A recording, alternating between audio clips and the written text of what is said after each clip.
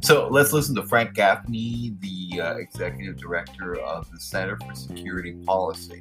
He also talks about a website, chinaatwar.com, where you can actually go to a website and take a look at how China is actually fighting a war economically, largely, but also engage in other tactics that are supporting armed conflict in other areas.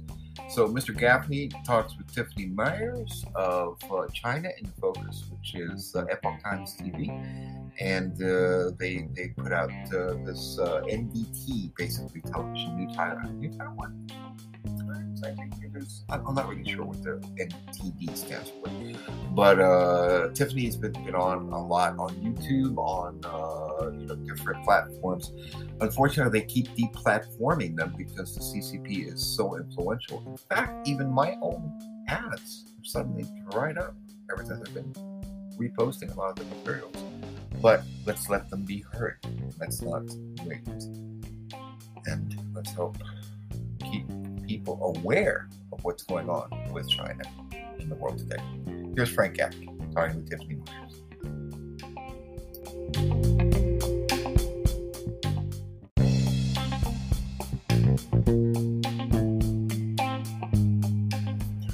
So let's listen to Frank Gaffney, the executive director of the Center for Security Policy. He also talks about a website, chinaatwar.com, where you can actually go to a website and take a look at how China is actually fighting a war economically, largely, but also engage in other tactics that are supporting armed conflict in other areas. So Mr. Gaffney talks with Tiffany Myers of China in Focus, which is Epoch Times TV, and they put out this NDT, basically television, New Taiwan. I think I'm not really sure what the NTD stands for, but Tiffany's been on a lot on YouTube, on different platforms. Unfortunately, they keep deplatforming them because the CCP is so influential. In fact, even my own ads have suddenly dried up ever since I've been reposting a lot of the materials. But let's let them be heard. Let's not wait, and let's hope keep people aware of what's going on with China in the world today. Here's Frank Gaffney talking with Tiffany Myers. We're aimed at focusing Americans' attention, and that, for that matter, others, on a reality that an awful lot of folks still don't understand, and that is that the Chinese Communist Party has basically, since it came to power, had its sights set on destroying America in the interest of achieving its objectives, which are global domination, as you and your audience know very well. A lot of people find that hard to believe. They certainly have not paid attention to the abundant evidence that China's been engaged in what it calls unrestricted warfare against us, to this point mostly of the non-kinetic kind, but that among the techniques that it has identified in a book of that name, Unrestricted Warfare, by two senior PLA colonels, is biological warfare.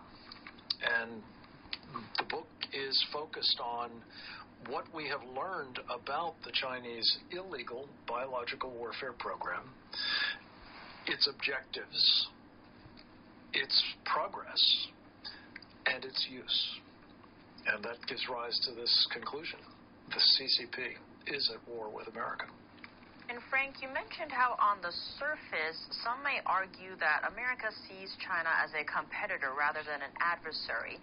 But you mentioned you and your team have an abundance of evidence that proves otherwise. So give us some examples of that evidence. Well, the impetus behind this study was to try to provide a second opinion on the Director of National Intelligence assessment of September 2021, in which there was kind of a big shrug out of the intelligence community as to whether the origin of the virus known as SARS-CoV-2 was natural occurring or was produced by a laboratory. And what we found was there was zero evidence that it came from nature. And there is abundant, albeit circumstantial, evidence that it came from the Wuhan Institute of Virology, a biological warfare level 4 lab in the heart of Wuhan. So what we've really come up with is evidence in terms of the genetic structure, in terms of the lengths the Chinese have gone to conceal information about this virus, the degree to which the Chinese, most especially, set about at the very moment that they were trying to contain the movement of people from Wuhan anywhere in China, they nonetheless were facilitating the movement of those people internationally, including to the United States. In fact, I was told today that there is some evidence that the Chinese government was paying for people from Wuhan to go visit their families in the United States during this window when the virus was first being discovered and addressed. And Frank, earlier you mentioned the term unrestricted warfare and how one of the main ones of the CCP is biowarfare. So how does that tie into the pandemic? Well, in our book, and people can find it at ccpatwar.com, we talk not only about the current pandemic, but about the history of China's interest in biological warfare.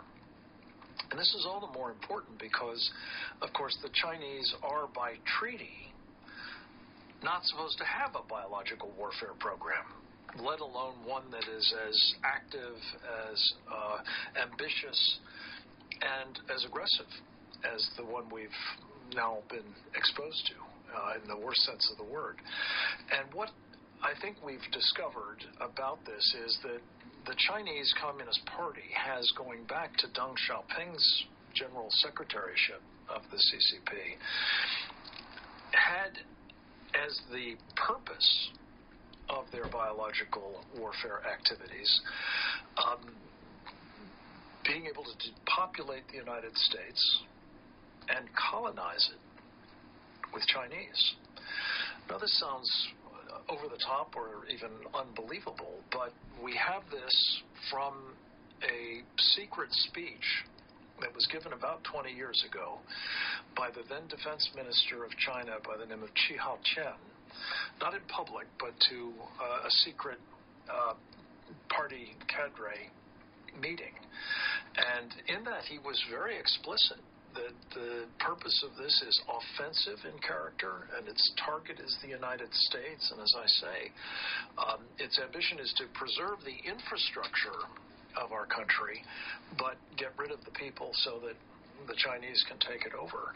And what's interesting is that what we discovered in recent Chinese writings, in military journals and scientific publications, open source, are people in the Chinese biological warfare program talking about the work they're doing, including work aimed at trying to genetically engineer the ability of these diseases that they're cooking up to attack certain ethnicities or nationalities or, geographic areas perhaps in their populations. So it remains to be seen whether they can do that. There's some skepticism on our side, certainly at the moment, but the fact that they're pursuing it and they're talking about the utility and value of biological warfare is something we ignore at our extreme peril, especially against the backdrop that 1 million of us have been killed by a biological warfare attack that they've already launched. And expanding on that a bit, Frank, it seems right now big in the headlines is the Russian war in Ukraine and the Taiwan question about whether Beijing will do the same in regards to Taiwan. And it's interesting that the report notes that China is pushing the Taiwan issue while hiding the real issue underneath it, which is America, and that their ultimate goal is to defeat America. So given all this, that it seems the U.S. and allies' attention is elsewhere, how can the American public really balance that and know what the ultimate problem is? It's a very good question. I think what we need to do is go back to that speech by then Defense Minister Chi Hao-chen, in which he very explicitly said, there's a lot of talk about Taiwan, but the real target of our operations and warfighting strategy is the United States. And what I think we have been confronting is certainly evidence that the Chinese are deadly serious about having their way with Taiwan. But what's less obvious, but no less important, is to understand that they realize that whatever they're going to do vis-a-vis Taiwan, or for that matter, anything else in the Western Pacific, they're going to have to neutralize the United States. So what I think Americans need to be thinking about is, based on reports like this one, again available at ccp@war.com, is that evidence continues to accrue that the Chinese are determined, whether it's through non-kinetic war. For holding this hearing. I think you started out by talking about how unusual it is we have these open hearings, and there's a reason for it. The members of this committee on a regular basis review some of the most sensitive intelligence, both intelligence and the products that come from them that this government has available to it. So I think it should send a powerful message when you see that on issue after issue relating to China, issues that some would argue are outside the purview of what this committee has traditionally looked at: technology, academia, influence operations, global diplomacy, industrial policy, that it is members of this committee that you see in the lead on so many issues relating to China. Because members of this committee because of the role they play, have a very unique insight into this horror show that's playing out before our eyes in the 21st century. The title of this hearing is The Long Arm of China. The Long Arm of China is not some futuristic threat. It's already here. China is stealing between $300 and $600 billion a year. $300 to $600 billion a year of American technology and intellectual property. They hack into networks and they take it. They use venture capital funds to buy promising technology startups. They hide their ownership, by the way. They partner with universities on research, and then they steal that research, often research whose seed funding came from the U.S. taxpayer. They force American companies doing business in China to give the technology over to them.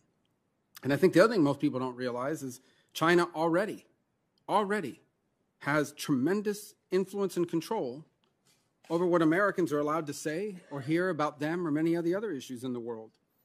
Hollywood is so desperate, for example, to have their movies shown in China that Hollywood won't make a movie that the China communist censors don't approve. The U.S. corporations are so desperate to have access to the Chinese market that they'll lead costly boycotts of a state, an American state, that passes a law that they don't like, but they don't dare say a word about the fact that as we speak, genocide is taking place against Uyghur Muslims. American companies have actually fired Americans who live in America for saying or writing something that China doesn't like. There's some examples here that are pretty stunning. 2019, China suspended business ties with the NBA because the general manager of the Houston Rockets expressed support for Hong Kong democracy protests. 2019, Apple removed an app that enabled protesters in Hong Kong to organize following CCP pressure. In 2019, an American company, Activision Blizzard, suspended a gamer and took away his prize money for voicing support for Hong Kong protesters. In 2018, Marriott fired an employee that ran a social media account because he liked a Twitter post from a Twitter account applauding Marriott for listing Tibet as a country rather than as part of China, and he was fired after that. 2018 Gap. Gap made a shirt with a map of China, and it didn't include Taiwan.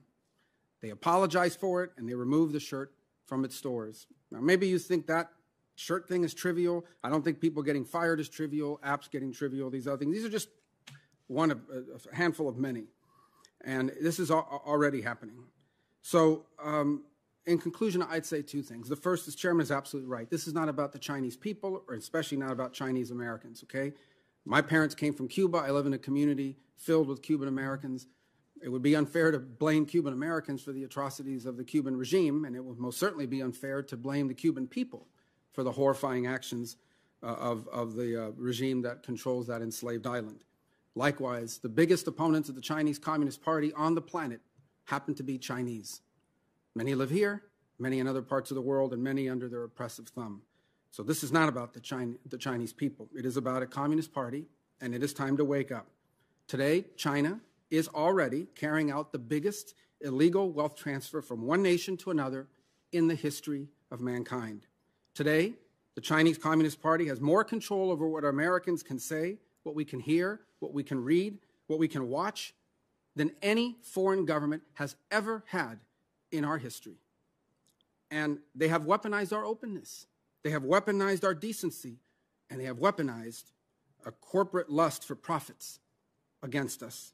And if we don't wake up and we don't address this now, the America our children are going to inherit very soon could very well be one where the sanctimonious preachings, as someone once said, the sanctimonious preachings of a genocidal communist tyranny will be the only thing that Americans will be allowed to hear or say about China. So I'm glad we're having this hearing. And Mr. Chairman, just as a point of privilege here, one of our longtime staffers, today's his last hearing with us, Paul Matulik. He's been with the committee, he's been 16 years, worked with Senators Hatch and Chambliss and Burr and Cornyn and now here with us. And so he's retiring, and we hope, as all retirees should, he's moving to Florida. We don't know, but that's what Americans do. And but anyway, we want to thank him for his service to the committee, and we hope our last hearing will be a memorable one. So thank you for your service. Beijing lashes out over a potential U.S. trip to Taiwan. We look at how House Speaker Nancy Pelosi is involved. Chinese-made drones are at work for U.S. government agencies. New details say departments like the FBI and Homeland Security are still buying them. The Senate gears up to vote on a bill aiming to boost semiconductor production on home soil. But there's more to it. We dig into the controversy behind the package. And Washington is earmarking over $1 billion to help counter hypersonic missile threats from Russia and China. Nearly 30 satellites will be launched in 2025, with even more to come.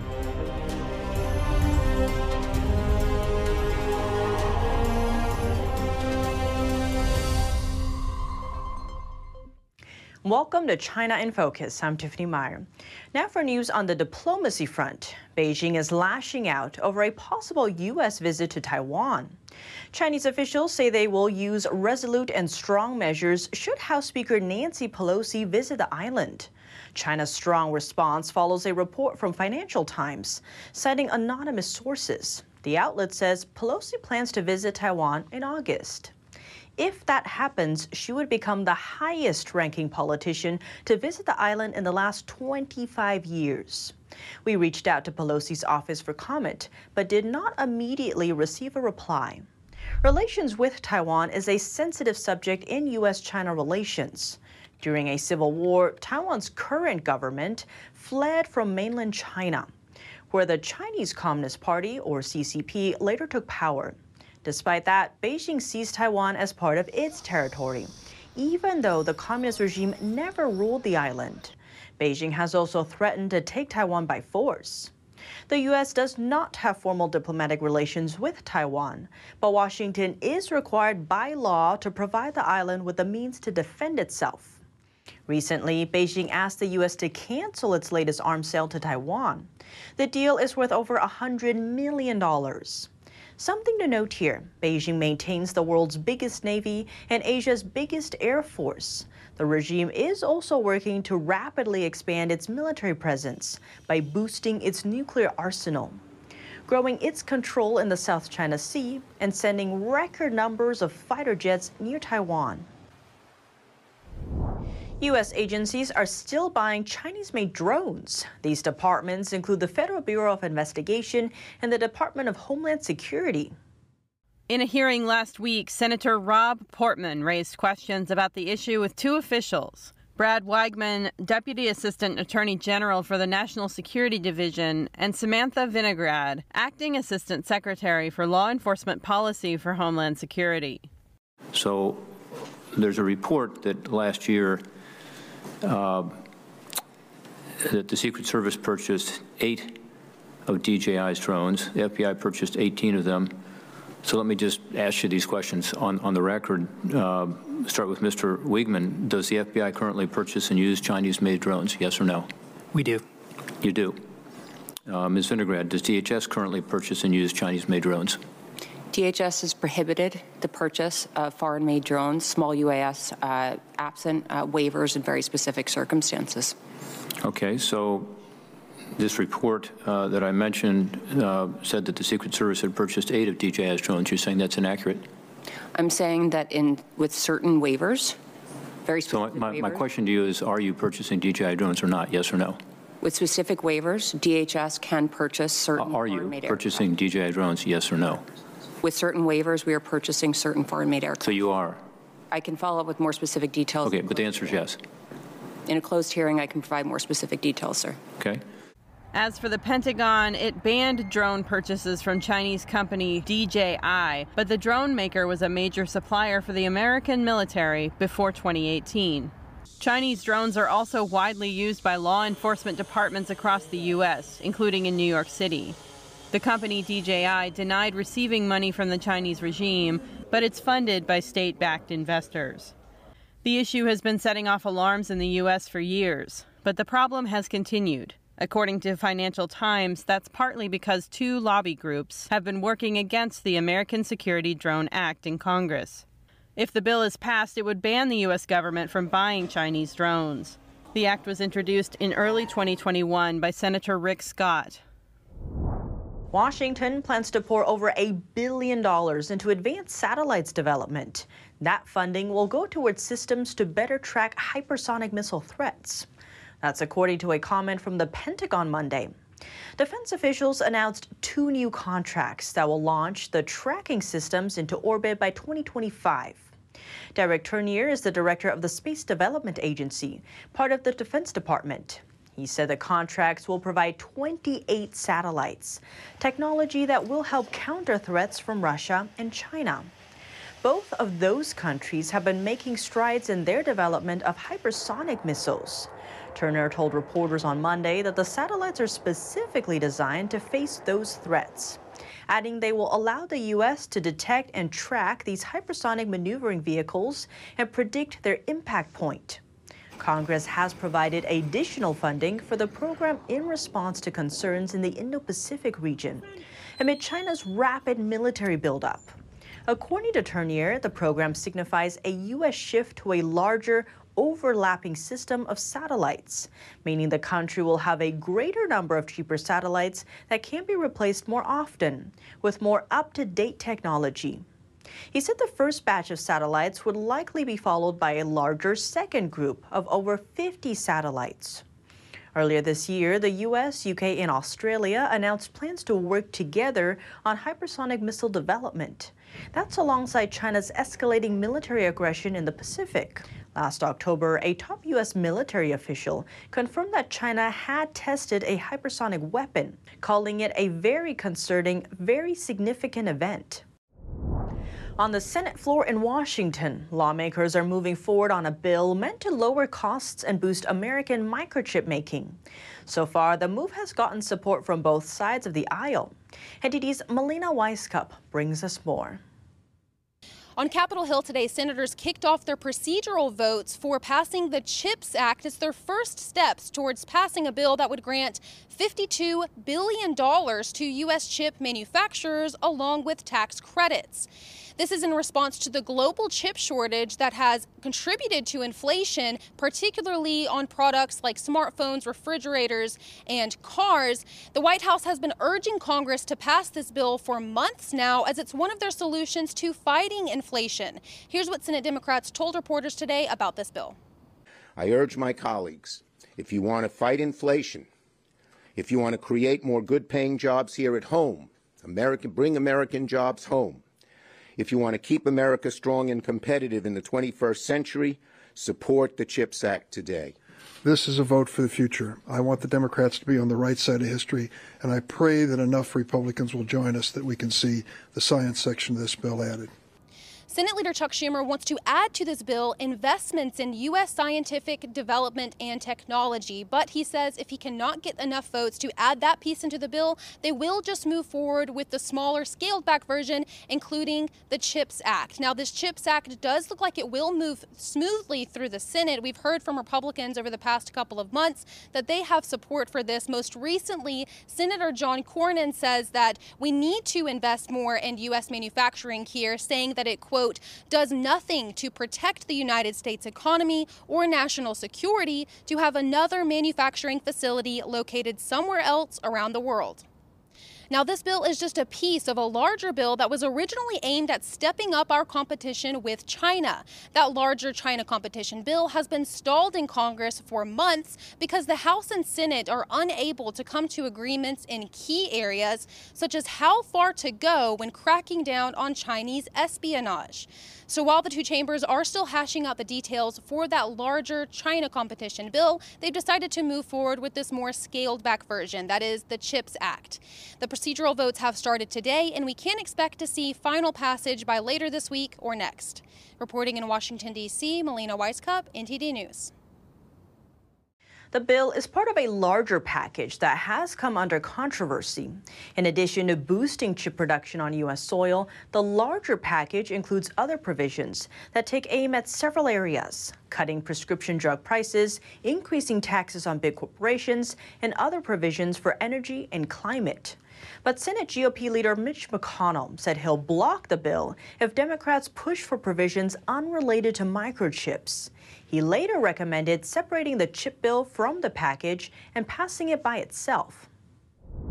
And Commerce Secretary Gina Raimondo emphasized the urgency of the effort. My recommendation is that they move quickly. My recommendation is that it's a matter of national security, because if they don't, these chip companies are going to invest. They're going to do it outside of America. Raimondo said President Joe Biden and his entire cabinet are on board. It's in the interest of every American, so we can sleep easy at night knowing our national security is protected and China won't eat our lunch, to pass this bill, particularly the chips component, because that's the most time sensitive, and I hope they do the right thing. Discussions on the proposed legislation have been going on in Congress for months. The Senate passed a version of the bill last year. The House passed its own version in February. The differences still need to be ironed out. This is not a close call. It is a very substantial national security challenge. So the legislation that we're trying to pass is a major national security issue. It is a major economic issue, and it is one where you cannot afford to delay. Once an agreement is reached in Congress, the bill will be sent to the White House for the president's signature. Now, a closer look at the China competition bill. What does it actually include? And what can the U.S. do to help American companies be more competitive? We have Steve Yates with us, former Deputy Assistant to the Vice President for National Security Affairs, to explain. Steve, thank you so much for joining us. Great to have you back on the show. My pleasure. Thank you for having me. Right now, there's a lot of talk about the America Competes Act, especially the part about boosting semiconductors. And it's also supposed to help with, say, national security. But some say a lot of the bill is kind of recycled Build Back Better, which isn't going to make us competitive with China. So, Steve, how do you see this all balancing out? It's a common tale with mega bills that cost hundreds of billions, if not trillions of dollars. And that really never happened in the U.S. Congress up until recently. But there's actually quite a lot in this bill that will cost more money without actually making America more competitive. It creates a new form of the Foreign Service to advocate on climate and get deployed people overseas in consulates and embassies. It has a number of reporting requirements. It's sort of a favorite pet project of Congress. Now, of course, some reports on some topics are justified and could be helpful, but the world doesn't change based on reports. And even the investment in semiconductors is somewhat questionable. Given the magnitude of the semiconductor industry, you'd need to invest in the multiple billions of dollars to really move the needle very much. And this is not anywhere near that range. And so it sort of pays lip service to trying to make America more competitive in this industry. I don't disagree with trying to support an environment conducive to semiconductors being manufactured affordably in the United States and bringing manufacturing home. But I think this really just misses the mark. And instead, it's basically Build Back Better, just put into a different form of outerwear. On that note, it seems right now a big issue is the climate agenda. And as you touched on, Steve, part of this bill touches on that too. But it seems when it comes to China, the U.S. relies on China a lot in terms of solar production. So is this a conflict of interest? Is this going to hinder us in being competitive with China? It should hinder the bill. I mean, it's with some great controversy that we have to struggle about whether we're going to add tariffs onto goods that come from China for justifiable reasons, from theft of intellectual property to other unfair trade practices, and then have to find some kind of relationship of dependency that stands in the way of that, because we have become overly dependent on China for some critical inputs, including solar panels, when there's a demand for those in the United States. So I think it's something that should cause the people who are the authors of this bill to rethink their approach. I think what they're looking for is an election season way of saying, we're tough on China and we want to make America competitive, and we'd like to use the taxpayer money to do it, when in reality, they're not actually being very tough on China. They're not actually making America more competitive. And if they're serious, they'd pull back and have separate bills that were targeted at, say, malign influences of the Chinese Communist Party in the United States, trying to influence big tech, politics, entertainment, etc. And then they would step back and say, let's have a China trade and investment bill that looked at that sector holistically. And Steve, you kind of touched on this a little bit already, but what would be in a bill that's actually competitive with China? What would that look like? Is it separate bills, or how would that play out? Well, number one, I don't think it's really the federal government's first job to help an industry be more competitive in the United States. I think its first job is to make sure that China doesn't have some unfair advantage by the Communist Party manipulating markets, manipulating people, manipulating data, and also violating the rules of so-called international bodies. And so I think the first job of the federal government is to prove effectiveness in blocking the cheating or manipulation. Second, I think that we could do a lot more if we were really serious about this to focus on hardening our home and making sure that everything was done a little bit better in the United States, from enforcement of the law, making sure that people are treated equally, others don't have an unfair advantage like China, but working with our allies. Our Japanese ally has given a government incentive for their companies to onshore as much as they can from China back to Japan. Well, if other allies are doing that, maybe the United States, if we're not ready to spend the multiple billions, maybe even hundreds of billions of dollars to onshore this industry to the United States, maybe we should be collaborating with allies to make sure that the supply chain and manufacturing chain is at least safe-shored out of CCP influence. That's all for today's China in Focus on YouTube. We're now sharing a shortened version of our program here after being demonetized for more than a year. Here's what to look out for in our second half. U.S. Treasury Secretary Janet Yellen is calling out China's trade practices in talks with South Korea. Other comments touch on what Beijing is doing to mitigate its growing real estate crisis, driven by home buyers who are refusing to pay their mortgages. The full episode is available on our partner platform, AppWalk TV. To sign up, click the link down below. Thanks for watching China in Focus. I'm Tiffany Meyer, and see you tomorrow. The 2022 NTD 8th International Chinese Vocal Competition will be held from September 29th to October 2nd at the Merkin Hall of Kaufman Music Center in New York City. The competition is honored to have specially invited vocalists with the world-renowned Shen Yun Performing Arts to serve on its panel of judges. The gold award is $10,000. For more information, please visit vocal.ntdtv.com.